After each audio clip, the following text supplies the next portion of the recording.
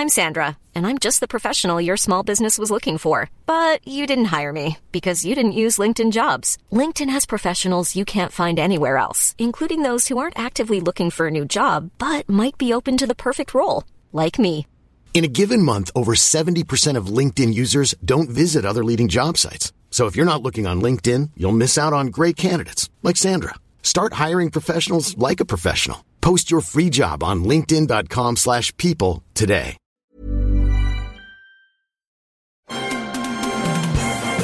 Are you troubled by stale podcasts in the middle of the night?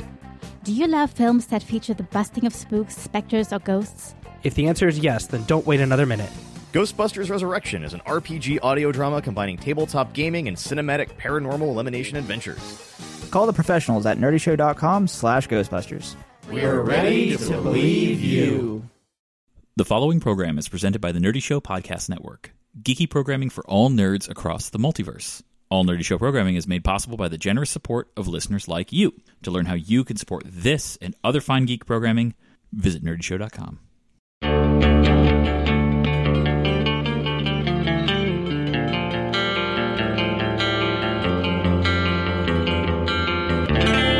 All right, so welcome to the first design episode we've done since the end of Chapter 1. Yeah, so Chapter 1 has ended. I hope you guys had a great time listening to it if you listened to the play episodes. But Liam is picking up the torch next, and next week we're going to have a Session 0 out where you hear us create our characters and that kind of thing. Doug's in it. I think it's going to be fun. I think I'm going to have a lot of fun doing it. No, I'm going to have a lot of fun playing it. And by the way, it's me, Doug, and Liam tonight. Max can't make it, so I don't know if we're going to start a Max watch, but... Let's talk about Match Watch. All the shit he talks about Doug Watch, there's been a few episodes I've been here. He hasn't been here. Today he's whittling, and whittling is an all-day event. So, Doug, are you excited to play this game? Yeah, like legit. Like, I mean, when we sat down to do Session 0, I had a vague idea of what I wanted to do, and I didn't know anything about what Liam had planned. I mean, as we sat down and started to explore the characters, like every good Session 0, it gets you pumped to play it, which is why we talked about Session 0 like last time. It's like, you got to do it. I had several ideas of what I wanted to do, throughout all of them. Same, yeah. What I brought to the table, what I thought I wanted to be, like, use a rapier sword and be almost like musketeer-like, out the window completely. Oh, your characters seem so much fun, but that's not even what I was most impressed with or most happy with. The idea that you invented this former leader, the idea that you made a party dynamic that already has internal conflict, but similar goals. So, like, we're all natural kind of storytellers, so we sought that out, I think. Yeah, there's a lot of room for minor character conflict that won't become a major mainstay of whatever plot's going on. Thank you, because that makes the planning phase a lot easier. Which I'm having a lot of fun doing that. And I'm like on my third draft of my initial box tech. I mean, I don't want to speak for everybody, but I think as far as like players, you may have it fairly easy compared to most people, because we are, no matter what you do, we're going to find fun. Like, we're going to build our own story regardless. We're on board. Yeah. I mean, absolutely. 100%, yeah. Cap is the largest wild card at this point. Only because you haven't really played with them before. Yeah, and her experience playing RPGs is in a different lane than what we're going for. Yeah, sure. Because we could go light on the mechanics for Cap and produce a similar experience, but that's not our goal. We are making a game that has to work mechanically. Sure. I'll talk about GMing for a little bit. I just finished a 14-part run, which would be the equivalent of like a book 1 of an adventure path or a module if you're using D&D terms. And it was fun. Obviously, I did not prepare it pre-written in the way that you would get that content if you bought it outright. But it gave me a lot of insight into how they're made and the things I wish I could have had on hand at the time that I didn't, that I had to randomly generate. Or had to deal with literal rule changes as we were going on. Yeah. It's probably an added level of difficulty. But I want to talk about prep. Doug has made 3 seasons of Ghostbusters as the Ghostmaster, the GM of that. And a couple of one-shots for Nerdy Show as well. Mm-hmm. Liam was Doug's first GM ever. What popped your cherry? The eyebrows you gave me. No one's going to see the eyebrows. But I mean, you need to know, he gave me the eyebrows. And I've run 2 long-form games, one for Liam and then one for Liam and Doug with other friends, and it was just the two of us sitting across from each other, like that Fear of Girls short film. But there's a lot of prep that goes into it, and we've only done homebrew. I mean, we don't have a lot of adventure module stuff, and now that I'm more familiar with playing them and that kind of thing, I do enjoy it, and I do see how it frees up a GM to not spend so much time at the table coming up with rules and answers to things. Although there is kind of beauty in those moments as well. Sure. Oh, some of those are my favorite. So I want to talk about prep a little bit, because I'm going to, while Liam GM's next, then it's Max, and then maybe me, maybe Doug. God, I want it. I want it so hard. All right, I got an idea I'm kicking around. You've You've never been my GM, and I've listened to you GM another game, and legitimately been jealous of some of the stories you told about, like prep work or the questionnaire you gave. Oh yeah, or even that story. I'm like, oh, that's brilliant. I can send you the questionnaire if you want to take it. I don't. I don't need to know that about me. Yeah. Okay. I'm a worse person than I think I am, and I need to keep that true. The questionnaire is not. It's not about you. It's not about you. All right. It's like, look at these pictures. Pick one. You're like, I don't want any of them. And it requires you to pick one. Yeah. The amount of prep work that I put into a campaign, I'm almost embarrassed of how little it is. Like if I had to, are you joking? I'm not joking. It seems like I'm preparing a lot because we're doing so much of things related to the campaign in these design episodes. But my actual prep work, before I'm going to run a campaign, is I have an idea of like a twist. And then I write like maybe 3 or 4 events that are very simple. And then when we do a session 0, after you guys create your characters, I try to get another couple ideas. And then all I do is worry about week to week. Before we play in one session, I will create an encounter using a random number generator and then adjust the numbers so they look more appropriate. And I'll name them something. And then when you guys go to encounter them, if it's appropriate for you guys to fight something, I will often alter what it was you were going to fight into what you are now fighting. And that's it. Everything else I try to do on the fly. That seems very reasonable. Like, I want a percentage of total playtime for a week boiled down to your, like, compared to your prep time. Oh, my prep time is very low. For a 2.5 hour session, 30 minutes? It's hard to say that way because sometimes, especially at the end there, when there's a lot of dialogue, where I have things that needs to come across, I need to sit down and actually write it out. But even then, it seems like a lot of effort was put into it. But what's needed is so specific that as soon as I start writing, it comes out because it needs to be something to fulfill this next thing. I'm totally okay with that because I've definitely heard stories of people saying, like, however long we play, I put in about that much time in prep. And I'm like, ooh. Yeah, not even close. But I'm like, I don't think I think there's a problem with your system or your party if you're hitting that level. Either you can't rely on them to cut you some slack, or you're writing a novel and they're just there. There is a certain joy many GMs get out of over prepping, where they're like, oh, well, it could be this, or it could be this, or it could be that. And they just write things out. And, oh, if they go down this door, I'll reveal this excellent thing I prepared. And if they never do, they're not actually that bothered by it because they just enjoy that part of it.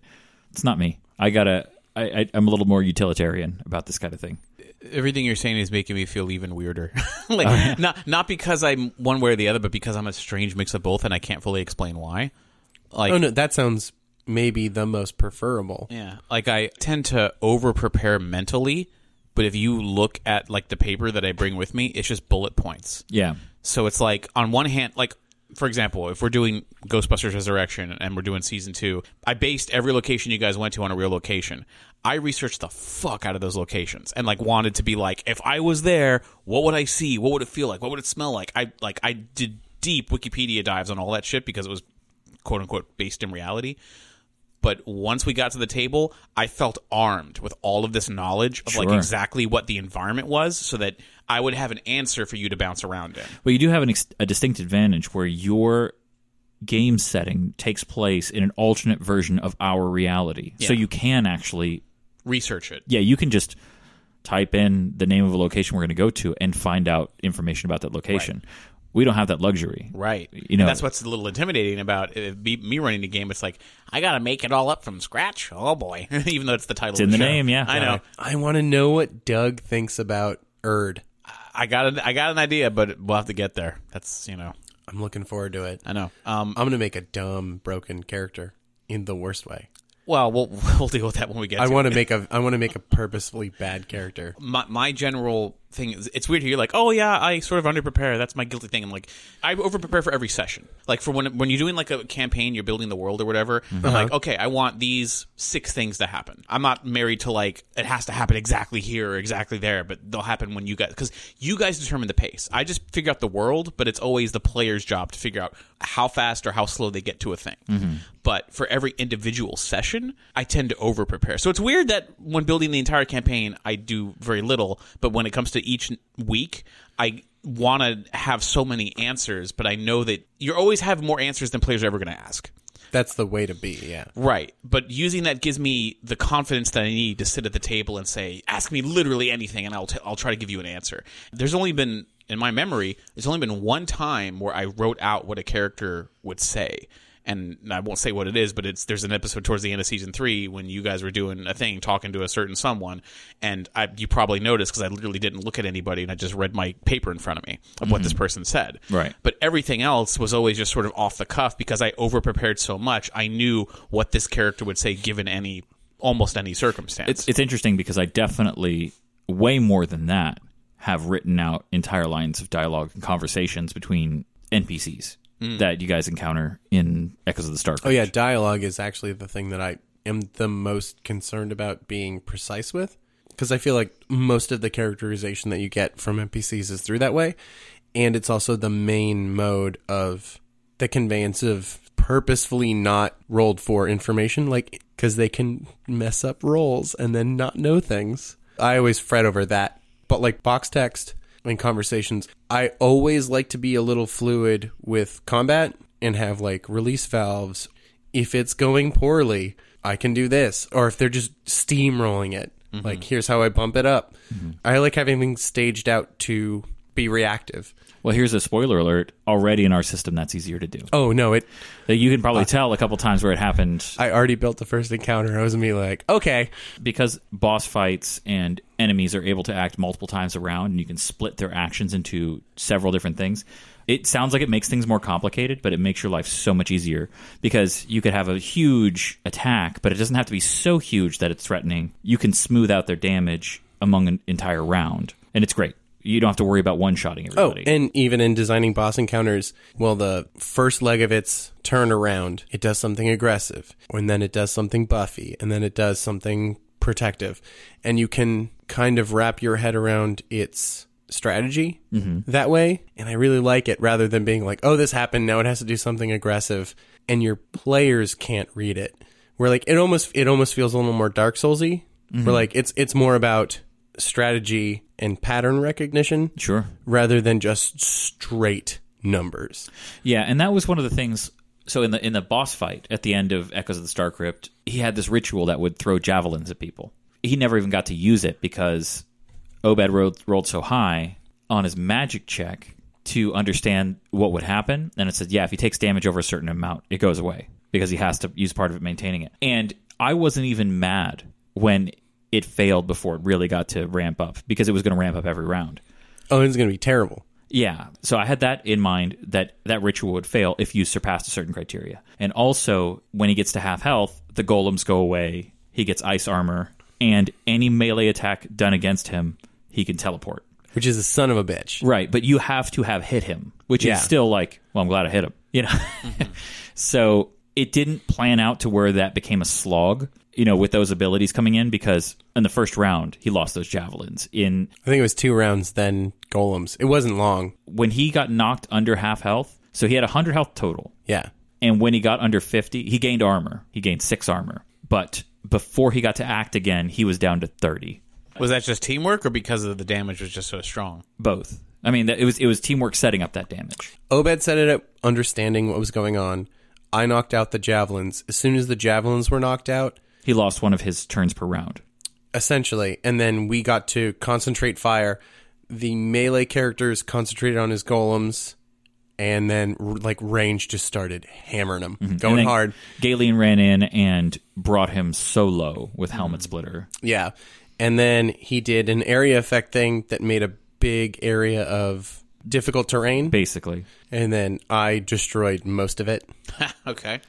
In like 2 turns, it was mostly cleared, and then melee characters just got in, surrounded him. He got hit once, teleported, and then was like done flat out. Yeah, it's something I've been learning as a GM, especially since I started to play for different people. Like we went to the convention and we played with different people, and I GM'd for strangers and doing different campaigns in different games.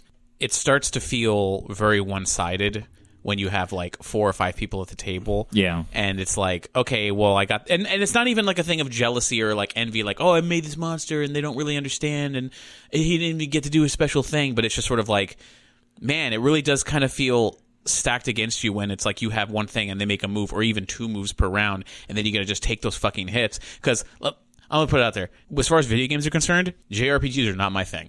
Right. I hate turn-based games. And I remember when you were first trying to convince me to go play Liam's game, and you were talking about how D&D goes. And I'm like, but it's like a JRPG where it's like turn-based. You're like, yeah, but it's really good. I'm like, but I hate that. I don't want to take a turn and wait for someone to fight.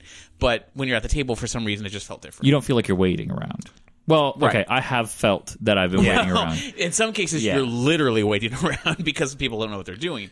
But it's like time slows down so much, it doesn't seem to matter. Whereas when I'm playing a video game... And also, like, they're doing their turn and you're commenting on it. Like, you're involved. Sure. Or even just being like, oh, they did this thing. Okay, now my options changed. Here's where I'm at.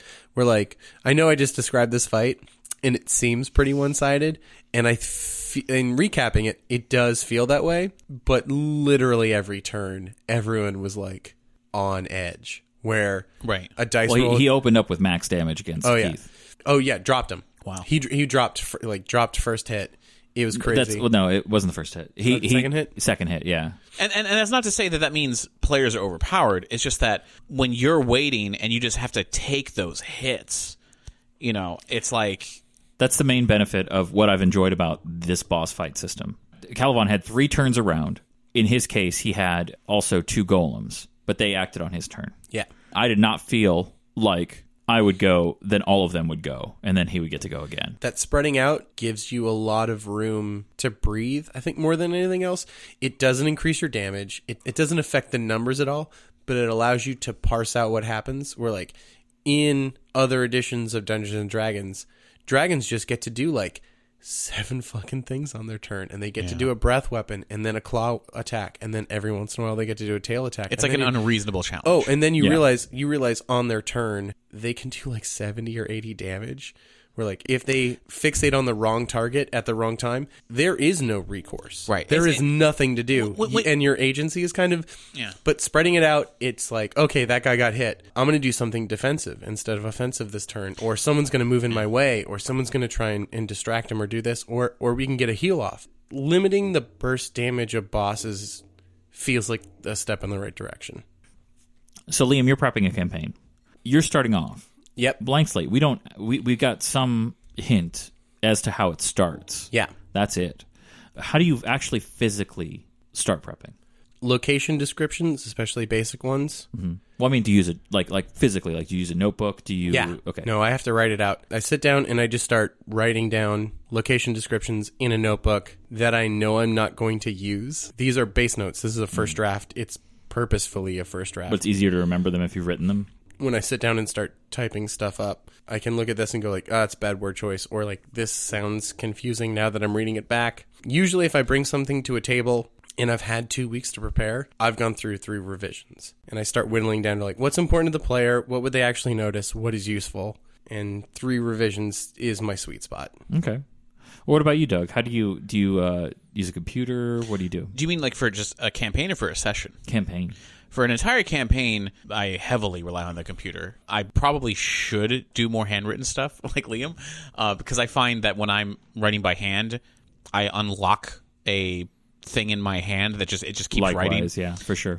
But for whatever reason, I always start blank document, and it sounds hokey or too formulaic, but just to get me going, I write down bullet points 1 through 12, and I go to Joseph Campbell, Hero's Journey, 12 things. And my idea behind that is not everything must conform to the format of whatever, but rather a skeleton. Yeah, but even the bare bones, so that you can look at it at a glance and say, does this even feel like a story? Does it even feel like a thing, or is it just random shit? you know? And then once it feels like, okay, no, there's a story here, then I can throw it out the window and say, let's fill it in with meat. Like, let's explore whatever. And so I'll go from the bullet points and just start doing it. And then I start to ask myself, like, all right, well, what do I want the characters to go through? Like, what the players, rather. Like, what do I want the players to go through? Is this about scaring people? Is this about being funny with a twist, or is this about being heroic? Is this about being nasty? Are these assassins? Are these bad guys? Are they supposed to feel helpless? Are they supposed to feel heroic? You know, what can I do to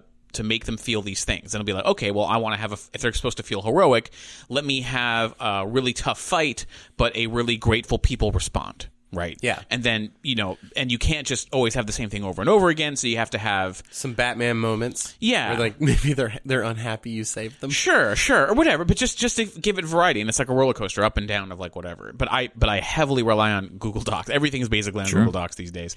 I'll often listen to music and I spend way too much time bullshitting on like Spotify with playlists of like what I want, you know, whatever. This is a total tangent.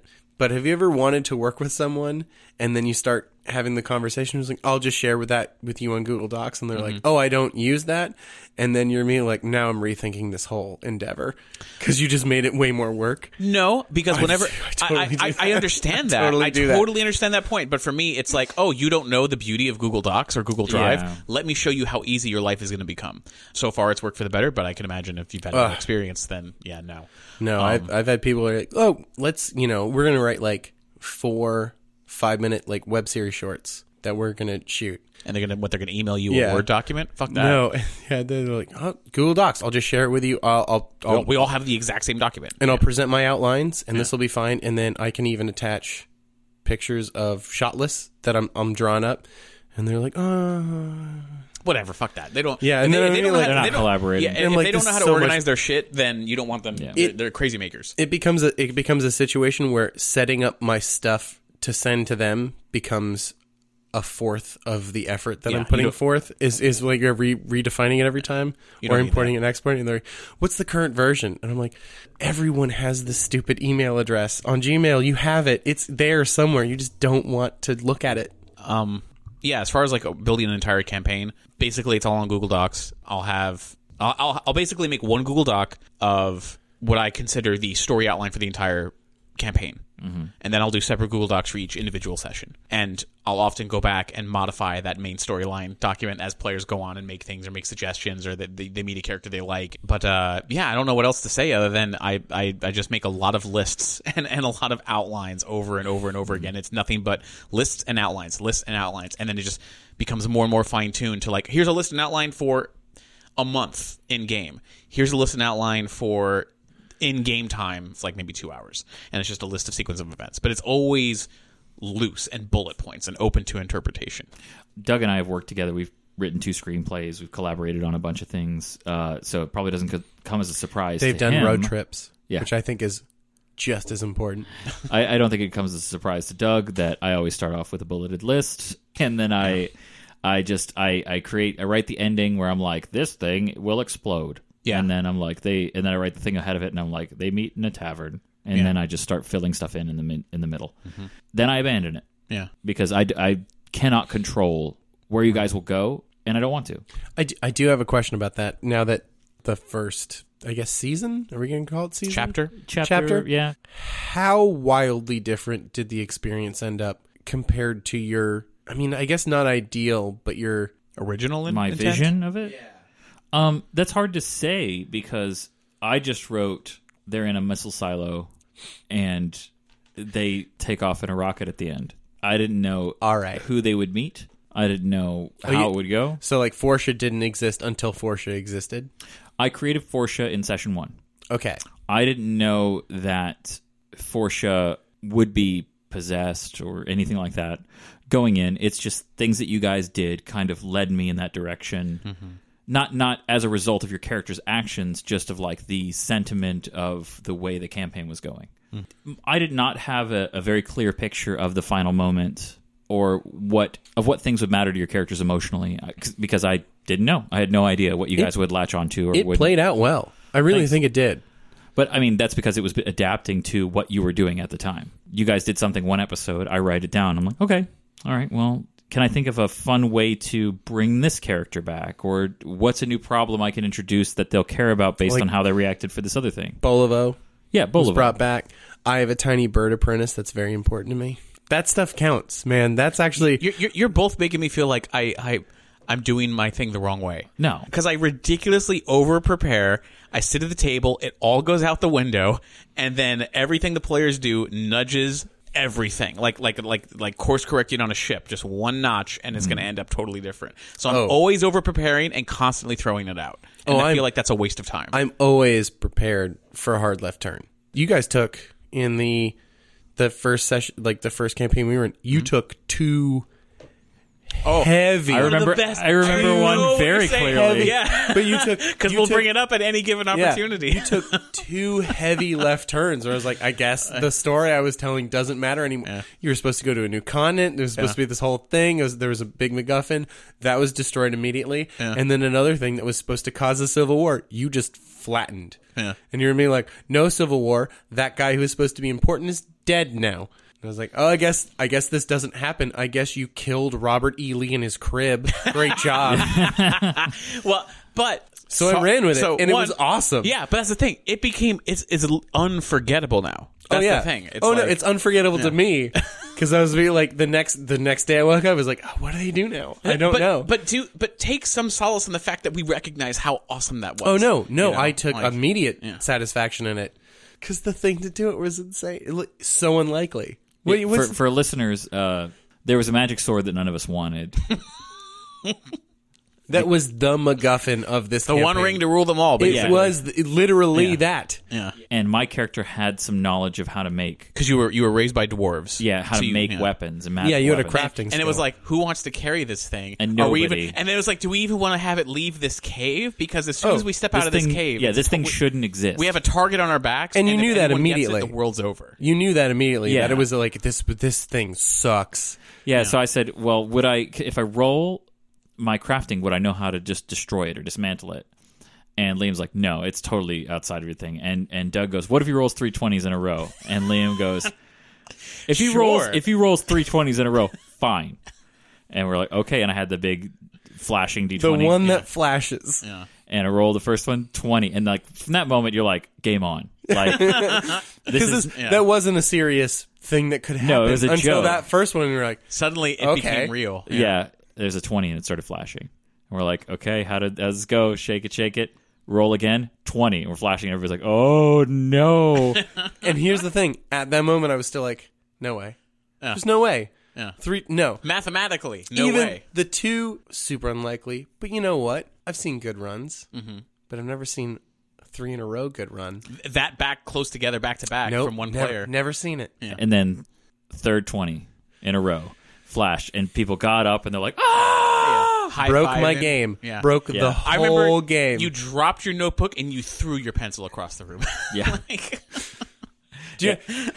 There were 6 pages. Yeah. There were 6 pages that were torn out the next day because they didn't exist. And then afterwards, somebody, I don't remember who, was like, Josh, throw it again. Just see if you can get 4. And I did. He did. Yeah. It was a 4. Yeah, and by the way, I know anybody who listened to this is like loaded dice or wasn't throwing it. You guys were both at the table. No. 100% legit. Oh, yeah. and you weren't underhanding it. No, nothing. Also, I've seen that dice land. Yeah. Badly. Oh, yeah. Like, I've seen it, done it. But it was definitely that thing of like the whole plot. Literally, the big bad of that game could never, ever be released ever for any reason unless I just decided that cheated, moment didn't matter. Yeah. I didn't want to do it because it was too cool. It's funny because already your guys' reaction to this implies a different GMing style than mine. Mm-hmm. Because it'd be like, yeah, you break it and it's awesome. And I'd be like, okay, cool. I still know how this campaign is going to end and where they're going to go. Like in my head, I'm like, yeah, that's still. So now what all I'm going to do is make it like, oh, that's a plot point that this thing is destroyed now, and who cares that it's destroyed? I'll make up somebody, and then I would just roll from there. I've never quite put myself in that position. I mean, but that's the thing. It led to an amazing game experience I'm never going to forget. Yeah, but I've never allowed my players to immediately upend literally everything I've done. It literally changed who the major antagonist of the entire campaign. Many of us have those stubborn pounds that seem impossible to lose, no matter how good we eat or how hard we work out. My solution is PlushCare. PlushCare is a leading telehealth provider with doctors who are there for you day and night to partner with you in your weight loss journey. They can prescribe FDA-approved weight loss medications like Wegovy and Zepbound for those who qualify. Plus, they accept most insurance plans. To get started, visit plushcare.com/weightloss. That's plushcare.com/weightloss. Burrow is a furniture company known for timeless design and thoughtful construction and free shipping, and that extends to their outdoor collection. Their outdoor furniture is built to withstand the elements, featuring rust-proof stainless steel hardware, weather-ready teak, and quick-dry foam cushions. For Memorial Day, get 15% off your Burrow purchase at burrow.com/ACAST and up to 25% off outdoor. That's up to 25% off outdoor furniture at burrow.com/ACAST. Yeah. So I make bullet points. You make bullet points. I make bullet points. And bullets. And then I don't reference them again. Mm-hmm. And then from session to session, I remember what the next plot point is, and I try to create scenarios that if you're making your notes session to session, you know what your players' characters care about. So it's not so much railroading as it is like, yeah, let's give them what they want. Nudging. In this direction. I like to think of...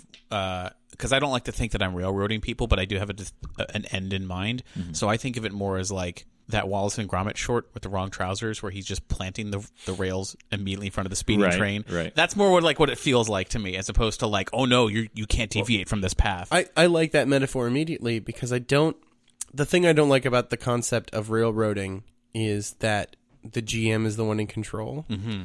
But when you're on a speeding train and your players are the one falling forward, shoving coal into the furnace as fast and as hard as they can, they don't care that they're on rails at that point. Mm-hmm. And if you can get to that point, you're great. And then also if they take a left turn, if they're already hucking along and on board for the ride, they'll turn right back onto the track you're on and have no complaints. So here's something I kind of want to put out to our listeners is if you guys want to see the kind of notes I keep from session to session, the latter half of Echoes of the Star Crypt I've been tracking. I've got a little iPad that I write on, and I can export those as images or PDFs or something like that. So if that's something you're interested in, let us know. I'll send you everything I've got. I don't think they're particularly that interesting, but if you have no idea where to start GMing and you think you're not very good at it or something like that, let us know, and I'll share that with you, and you can feel a lot better about yourself. Might be kind of encouraging to like listen to an episode of Echoes from the Star Crypt, read the notes that you had in front of you, and say, well, if he can do that, I could do that. So I kind of want to get back into magic, because I was happy with the discussion that we had about divination magic. Uh-huh. And just using the example of predicting the weather being a baseline. The mechanic solutions we're coming up with where you only spend momentum or you do this and that, they're so clunky, and I feel like if we know what we want magic to do, let's worry about the mechanics afterwards. Because right now we're bolting on a magic system and we're trying to fit it into existing mechanics. I think there needs to be a clear vision of what magic can do for players before we start talking about its difficulty.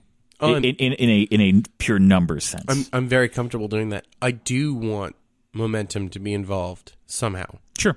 So we talked about divination primarily in terms of the weather. Now I was thinking for behavioral things, charm person, that we can call that soul magic, and that can affect a number of things. So it's not illusion. So right now we have soul, which affects people's behavior or makes them emotion-based kind of. Yeah, affects them as a person in ways like at a core, makes them rage, makes them not recognize a friend, fall in love. That it's true. I think that's on the quid pro quo. Do not do list. Well, that one's probably NPCs illegal. You can do it too. So is soul magic in general more illegal than the others? I think it's 100%. Oh no, it's tantamount to necromancy almost.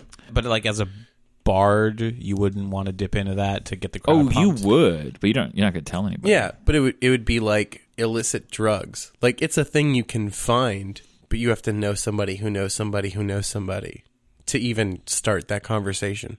But it could be even like, what's the smallest soul magic? Because last time we said you want to know the weather in the next 3 Yeah. hours is the smallest divination that you would do. The smallest soul magic would be like you make somebody feel good. Yeah, I would Just say that, like that's the smallest, or bad. Yeah, either, but very mild. But the easiest thing would be to make someone feel good. It's easier to make someone feel good than to feel bad, unless you I think it would be the same. But yeah, just a minor mood change. Yeah. But if it because like I feel like if you were going to make someone feel bad, what's the simplest way to make someone feel bad? Well, you punch them or you do something physical. Oh, I think that's. But to make someone feel good, if you just smile or you tell a joke, it seems a little more. They're just more likely to buy your story. Like it gives you a bonus for diplomacy checks, that kind of thing against this person. How about this? It doesn't change their mood. It changes their receptiveness to stimuli. That's a good way of putting it. Where it's easier to put them in a bad mood if you slight them. Mm-hmm. Or if you do smile, even if it's something that they would generally just go like, whatever, and they're like, oh, okay. You seem really affable, friendly. So it's a response to you, not necessarily the world in general. It's their ability to be responsive to stimuli. Mm-hmm. Minor things that would not make their day can in either direction. So here's other things too. You can calm somebody. Mm-hmm. Yeah. They hate you. They want to fight you, and maybe they still hate you but the urge to fight you vanishes. Yeah. Yeah. Right. Sure. Or you could enrage somebody, which is just the opposite of that. Sure. I do think we're going to be talking a lot about formalistic dichotomies in soul magic more than anything else, maybe? I don't think so. I think in these early tiers, yes, but let me explain why. As soon as it becomes a direct command, there's no opposite. Yeah, there is no opposite. Protecting against this kind of thing. Probably soul magic. If Yes. you want to kind of gird your mental loins, is that soul magic? Yeah. Right? Psychics protect against psychics. Yeah. I think to keep it simple, sure, but I feel like you could, to make it simple for people who aren't in the soul magic thing but want to be protected, like amulets and rings and totems. But they are imbued with a ritual that you got to get someone who knows what they're doing to imbue it. Right. I almost want the defense against a thing to be broader. You can also just do basic defense. Sure. There should be a basic magical defense. Just about to say. Oh, I think we actually talked about that. Protection magic is... should be basically you someone could be like, oh, you're defensed against soul magic this heavy. Oh, I just have a basic protection spell as well. Right. This might be whatever, but could it be that the higher intelligence you have, the more baseline protection you may have against it? I think that's already the case. Yeah. So where they would have it to be roll against composure? it. I think it depends on the spell. Okay. If you're trying to enrage somebody, you're moving against their composure. Sure. Yeah. If you're trying to confuse somebody, it goes against their intelligence. Yes. Yeah. So would any of that be against endurance or strength or dexterity instead?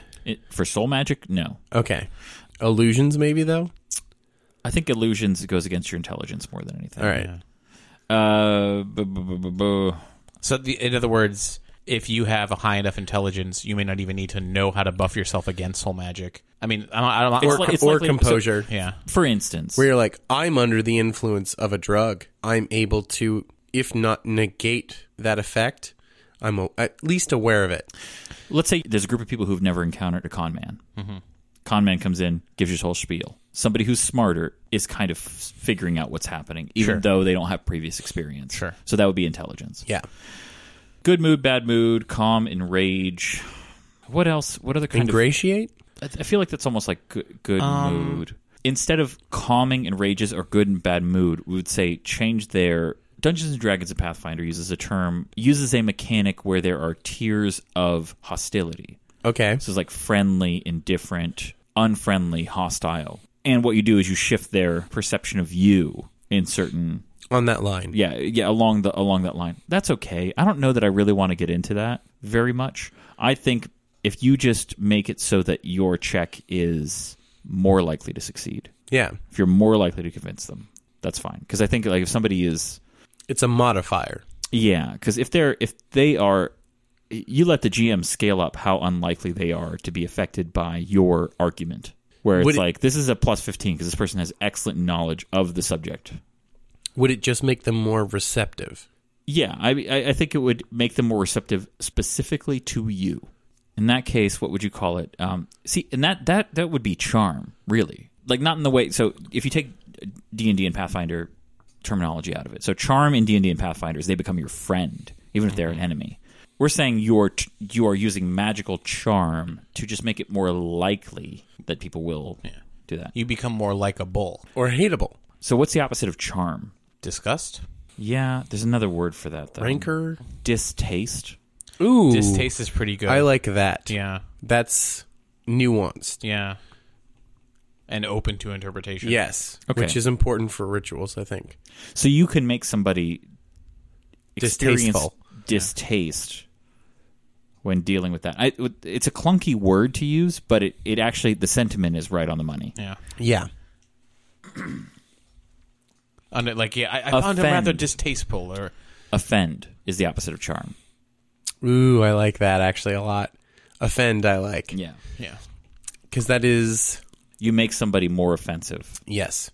Okay, so we've got alter their mood to be slightly better, slightly worse. You can calm them or you can enrage them. Yep. You can charm them or offend them. Now are we in that... We're in Inception mode now. Yeah, so now the next level of that, I think, might be they feel affection towards you, like in a friendly way. Yeah. Like you charm them so well that they... Yeah, and charm is the word that the other systems use, but that's not actually... You haven't charmed them. You have made them view you as somebody you're not. This word isn't great, but I was thinking like enchant. I don't think it's someone that they're not. It's that they view your, like, the things that are positive about you are accentuated to the point of insanity. Infatuation? Yeah, infatuation. I like that. Like, you're not someone that you're not. They now require you.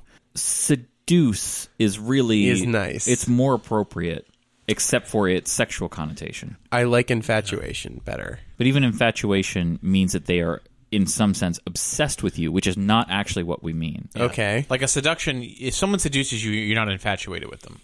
No. You might be, but it's not. It's not one and the same. Entrance? Ooh. I like that. But that implies a trance. Yeah. Like you're comatose or something. Same with mystified or... That's why I like enchant, but in a world full of magic, that's... Enchant has a different connotation. Yeah. Beguiled? That's almost like you don't need magic for that. Befriend? That would be closer, right? Like you are... Ingratiate? That's not bad, That's but it solid. sounds like... clunky. That's on the path, It's though. close. It's close. Because ingratiate sounds like you've done something for this person, and that's Yeah. not what we're talking about. Enthrall. That seems harsher. Enthrall sounds like they're your slave. Yeah. So maybe that's the next level where you Yeah. command them. You enthrall them. Well, they'll do what you say just out of... Yeah, you've given them a command. I have the perfect word, but the association with D&D and Pathfinder may harm it. All right. Cleave. Cleave has two meanings. All right. Cleave means to join or to break apart. So to cleave... Ooh. Cleave somebody to you... Let's look at join then. Well, that's what I'm saying. We use both. We can use this tier is cleave. You cleave Join them apart or or separate. cleave them too. I like it. I just think you have to remind people that it means also to join, because I think for people thinking, they're going to think of a cleaver, which is a cutter. Which is a separator. No, and that's fine, because you know what we can do? Put a footnote. Sure. But they also may think of cleavage, which is the joining. Yeah. It kind of blew my mind. I never thought about that. Yeah. Cleave has two meanings, and they are antonyms. I thought it was cleavage because it was they're separate. There's a name for words Not that that they're are their joined. own antonyms. So, here's a good one. Sanctioned. Yes. That's a good one. Like, you could sanction it means you approve, or it's sanctioned meaning you're not allowed to have it. Yeah, exactly. Dust means there's dust, or you are dusting, like getting rid of it. Oh, yeah, it's a dust. There's another one. Shelling. Yeah. Putting shells on or removing the shells. Trim. Cleave. Oh, cleave's in this list. Yeah. Is it Janus words? It might be Janus, yeah. Yeah, Janus words. Janus is the Greek god of hallways, pathways, and connections. And judgments. The idea is he has two faces, two minds about everything. Okay. Oh, like Janus Films. And There's two faces. Janitor actually comes from it. The guardian of the hallways. Okay, so cleave. So we've got good mood, bad mood, calm and rage, charm, offend, cleave. It means to or from. Uh-huh. After that, it's got to be enthrall. Yeah. Where they are at your command. Or repelled? They're not enraptured by you. No. I think enthrall is enough. Enough? They're just going to obey you. Yeah. And then after that, I think love. Yeah. After enthrall? Like, what's after I'm enthralling almost thinking somebody? infatuation. Enamored? Actually, I'm gonna say because I feel like love feels genuine, infatuation feels false. They feel loving feelings, but I feel like love is always, at its core, should be a two-way street. There's unrequited love. Yeah. That's true, but that's a specific type. You have to denotate unrequited. So, But to the person loving it, it's just fucking love. I want to take a left turn here. What is it to corrupt somebody? That's a hard question. I signed up to make a game. I'm not here to answer big questions. I think corruption and decay is. I'm not asking for too close. synonyms. I'm saying to corrupt somebody, to make them.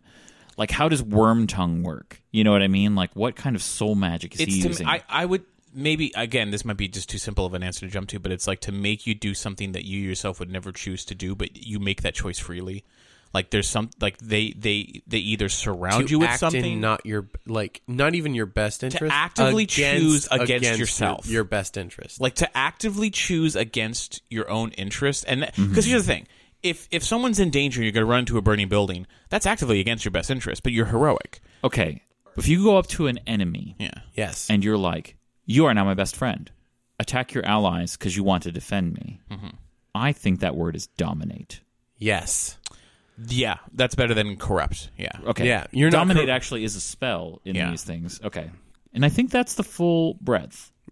I don't want to explore past that.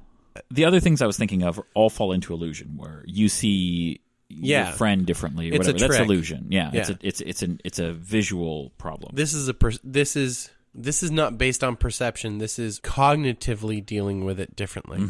Where the other one is presenting different information to you. Yeah. Or if you say, I want your friend to appear like one of your specific enemies. Yes. Illusion requires a lot more background information. Well, because here's the truth of it. If I cast an illusion and your best friend looks like your most hated enemy, and you're speaks. Like, what are you doing here, bastard? And you're like, what are you talking about? I'm so and so. And he's like, well, you look like this. And it's like, well, not to me. I don't know what you're talking about. And you're like, tell me something only Kelton would know. You're stupid. He's like, oh, okay. Yeah, no, that's Kelton. There must be some magic going on. That isn't. There was that new stranger in town who. Yeah, that isn't the strangest thing. We were in a rocket yesterday. Who cares? I like it. Let's stop there for that one. I don't want to worry about the mechanics of this one because we need to. Yeah, the number of people affected, the distance, all that. We kind of have a scale for that. Yeah. So in regards to our damage scaling discussion, Doug wasn't here for that, but we've caught him up. What are your thoughts on it, good and bad? Looking at it on the page, I just see a lot of numbers and letters, and I fucking hate algebra. It's not algebra. I know. But looking at it, it just triggers that thing in me where I'm like, what? This. I perpetually always want to make things simple. It's like just dirt fucking simple as possible. Having said that, when I look at it more closely, I do see the through line. I was hesitant about using D20s at all, but that's so high level that it's like, dude, if you make a character with that many steps, you've been playing for a long time. I still hate it, and I will still. I'm not going to be like, let's not do this. My whole thing is, if we come up with a better option eventually. Sure, I'm open. I am open to whatever. If D14s, 16s, and 18s become more common. I am open to other options, but I'm just saying, as far as like choosing the D20s, I don't think I hate the idea of using D20s as much as hating the idea that you've made a character that's that far along that's your only like recourse. You know, like, well, I'm level 75. I have 75 steps. Like, dude, you're not even Batman's not 75 steps down all that shit. You know, I have larger questions about it. That steps taking down defensive or healing paths matter as much to your damage of your path as much as that. I think that's a larger conversation, and I don't think the fact that it allows healing to scale. I would argue that a doctor would know how to hurt you more than a normal person would. Oh, that's true, but what about a tank? What about a tank? All right, so you get to a point where you have a damage-based daily, and then you just go straight Citadel, and you scale just as well as someone who goes straight damage. You go 75 steps. Well, I guess you've done it for so fucking long, you know what you're Here's doing. the direct advantage of there's a direct advantage of the ability to use armor, the ability to gain more hit points a turn, and you still not in your entirety, but for a single ability, you get to scale the same way. There is something in that we can protect against and design around, and I'm not saying that any of this is broken, but we do need to be aware of that situation. Here's my amelioration of that. Everybody's 12 steps in. Yeah. Okay? I go straight Citadel, 12 steps. The damage of my abilities isn't as big of a focus as it is for somebody who is champion. Yes. But the extra damage on their abilities is higher because it's multiplying and you know, it's been focused at higher tiers and increasing their damage. I don't think it's a problem because every step we take, their damage gets even better. Maybe. I just have definitely. I just thought of a question. Sure.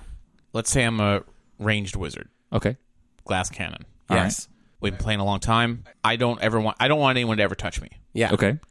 And good luck. Yeah. No, I'm just saying. That's the goal I want to have. Right. And I'm always ranged, I'm always firing, and my abilities get more powerful. Sure, makes sense, right?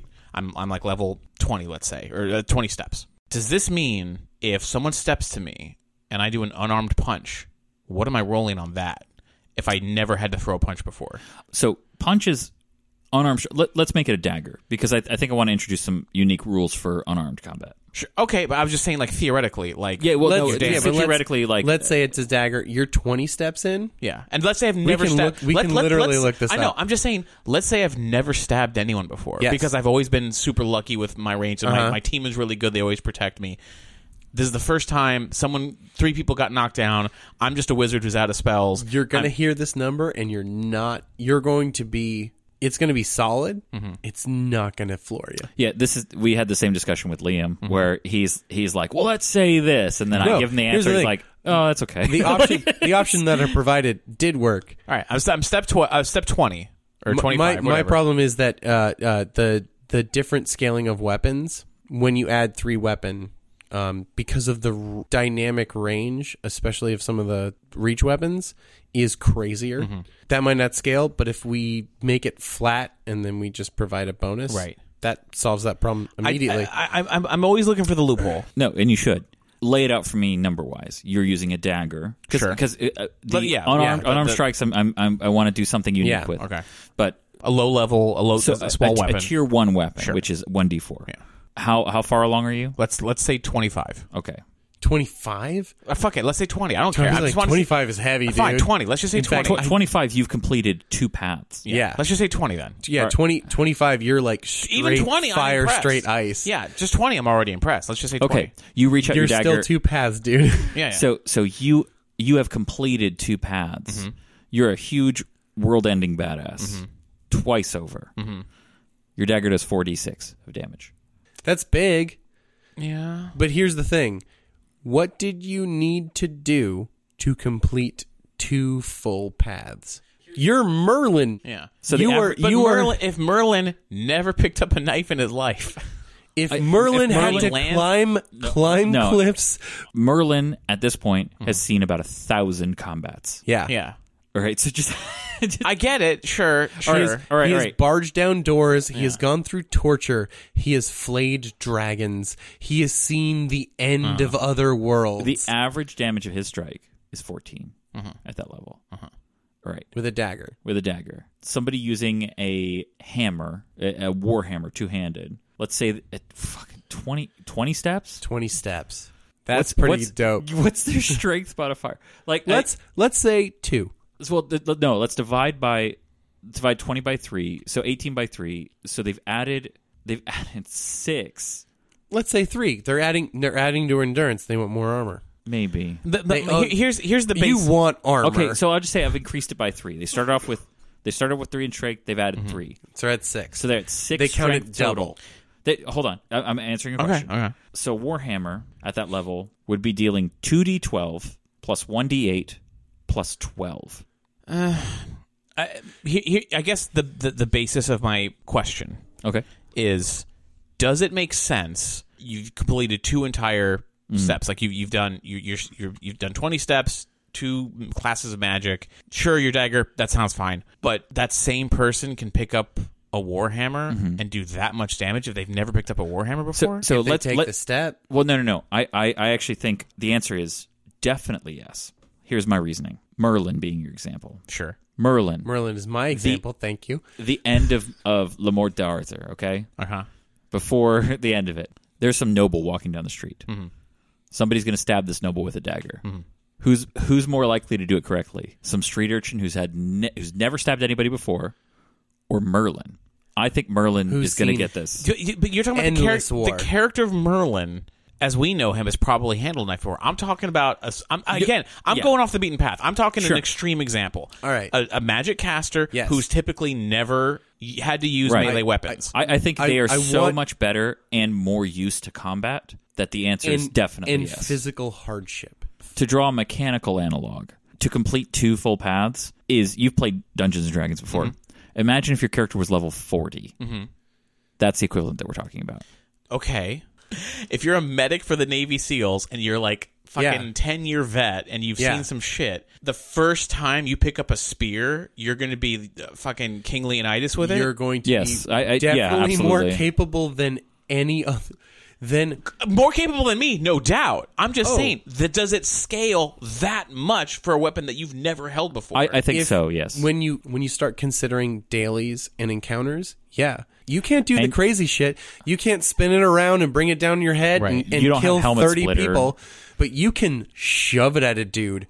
If Michelangelo picks up Leonardo's swords, is he going to be as good as Leonardo? We're talking about the painter or the... I don't have the turtle, motherfucker. No. All right. Well, here's the thing. No, hold on. They've leveled just as much, haven't they? They've been in the same battles. The answer is, okay, you are presenting it backwards. It is, if Michelangelo, after fighting alongside Leonardo for... Side by side for how... Yeah. Exactly. When he picks up Leonardo's sword, is he going to be better at it than somebody it's their first day on the job? The answer is yes. Sure. Okay. Is he going to have all of Leonardo's cool-ass abilities? No. Absolutely not. Yeah. So that's what we're talking about. Right. So your experience makes you better at everything. But sure. But you do not... That doesn't mean that you get all of the cool shit. Like, it would... Okay, I'm starting to see what you're saying. Right. Okay. Because if you do decide... If I say my main weapon is the spear, I'm going to take steps that are going to focus on making it even better. Let's flip this around.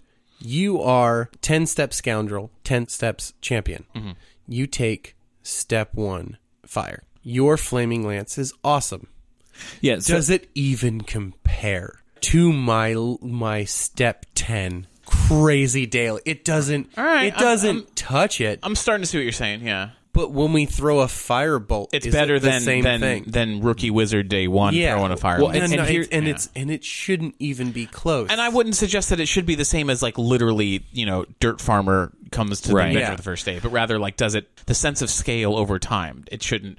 As long as Michelangelo doesn't pick up Leonardo's swords and is as good as swordplay. As long as we're not doing that, then that's fine. If Michelangelo and Leonardo both just pick up the sword and they're like, make a single slash, a single basic slash against this target, and they are the same amount of steps, they will make the same slash. But Leonardo could do overwhelming strike every turn. But here's the thing, that's the difference. And then they're like, go all out, and then Michelangelo would make that single slash. Mm-hmm. Meanwhile, I would drop it. Yeah.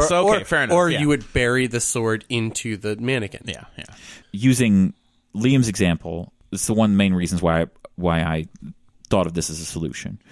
If I get to step 12 and I go step 1 of some other path, that at will and that scene suck. Oh, I see you. Okay, they're terrible. Yeah, if I take you shouldn't be as weak as the first rookie's first day on the job with that shit. Yeah. If I'm like, sense. Oh well, I've done this so long and now I'm going step 1 fire. Your fire shouldn't be a D8 is not going to cut it. Yeah. After 12 steps. Why would you ever want to multi-class? Exactly. Yeah. So in that scenario, let's say you take 12 steps. Yeah. It does a D8, right? You've taken like 2 Citadel and then 10 champions. Yeah. To use the Turtles metaphor, I wasn't trying to suggest that Michelangelo couldn't even hold a sword. Right. He should still be able to be deadly. But he doesn't have the features. Right. He doesn't have the abilities. By the way, those are do extra shit. Those are the things that make this game right now. Where like the reason why I'm an advantageous range character is his consistency of damage and his likelihood to hit, because he's literally built for that. So I can dig it. Is it simple enough? Great question. That is the question. Yeah. And I think there are things we can do to make it simpler. And one of the things is I made a prototype, page 2 of the character sheet, where it's along the bottom in rows of 10. If you say increase, so Helmet Splitter, we were tossing around the idea of it just increasing your damage by 20 tiers. You just move right twice. You see the dice that you're supposed to roll. It allows for a lot of versatility. All right, I go core fire, step 1 fire, and then it turns out, you know what we really need more than anything else? We have a healer, we have a tank. Let's say we have someone who's decay, doing a great job, and I start going scoundrel. Should my fire abilities, should they atrophy? They wouldn't. I'd keep them in my back pocket. I'd get stronger. We're not talking about the increase of an ability. We're talking about the increase of a character. That's a good way to put it. You've won me over this time. Yeah. Okay. Well, and let's flip it away from the player side. Let's move it to GM side now. And how this makes it easier to deal with? It makes, if you're a GM, this tells you how many hit points to give your enemies. All of the characters that you're fighting against, their HP has increased by minimum 4 per step. Yes. The damage that the enemies deal increases at the same rate. It becomes a lot easier to manage. And I know this because I know that Liam probably noticed this. In the final battle was the first time I implemented this. Oh. With Calivan. I changed his damage amounts. It was great in one point and then sucked in another. It made him feel very dangerous. The only thing that sucked about it is he did the same thing that I did, but so much harder that there was some FOMO. All right, well, that's all the time we have for today. I want to thank Liam and Doug for joining me. This has been a lot of fun and nitty-gritty shit. We're deep in the woods. Next time, I kind of want to talk about... I want to get into fun stuff. I want to do another School of Magic and then get into Step 4. That sounds awesome. So we got to get to Step 12 at least now, because we've been talking about the damage getting that high. That's right. I really do feel like base game Step 12 should be our cap. Max, yeah. Because you get a lot more per step, and it takes longer per step. And that's divisible by 3. You have a base stat increase that fits in that realm. And also, I do want to recommend that most adventure paths or most games cease there, and then I want rules for other games. Sure. I want to revisit the rule book and repurpose it in the sense of tiers for damage, for weapons and abilities. And I feel like that could be done pretty easily. So we'll get into that. Yeah. So thank you guys for joining us. We really appreciate you listening. We are on Patreon, where you can get the rule books, the character sheets, the cutting room floor, all the fun conversations. Don't make it to print at patreon.com/rpgfs. Join us on there. If you feel like commenting on something you heard, if the damage scaling discussion enrages you, please tell us why. We love hearing from our listeners. It's one of our great joys. We're also on a lot of other social media platforms. We're on facebook.com/rpgfs. We're also on Instagram at RPG from Scratch, all one word. We're also on Twitter. We are at Homebrew Hombres, plural. So thank you very much for listening, and until next time, stay safe, stand watch, and get a full rest.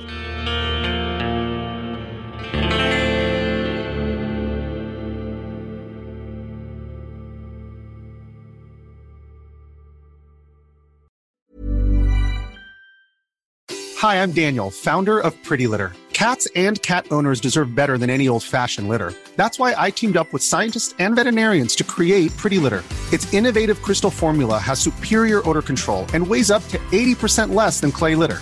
Pretty Litter even monitors health by changing colors to help detect early signs of potential illness. It's the world's smartest kitty litter. Go to prettylitter.com and use code ACAST for 20% off your first order and a free cat toy. Terms and conditions apply. See site for details.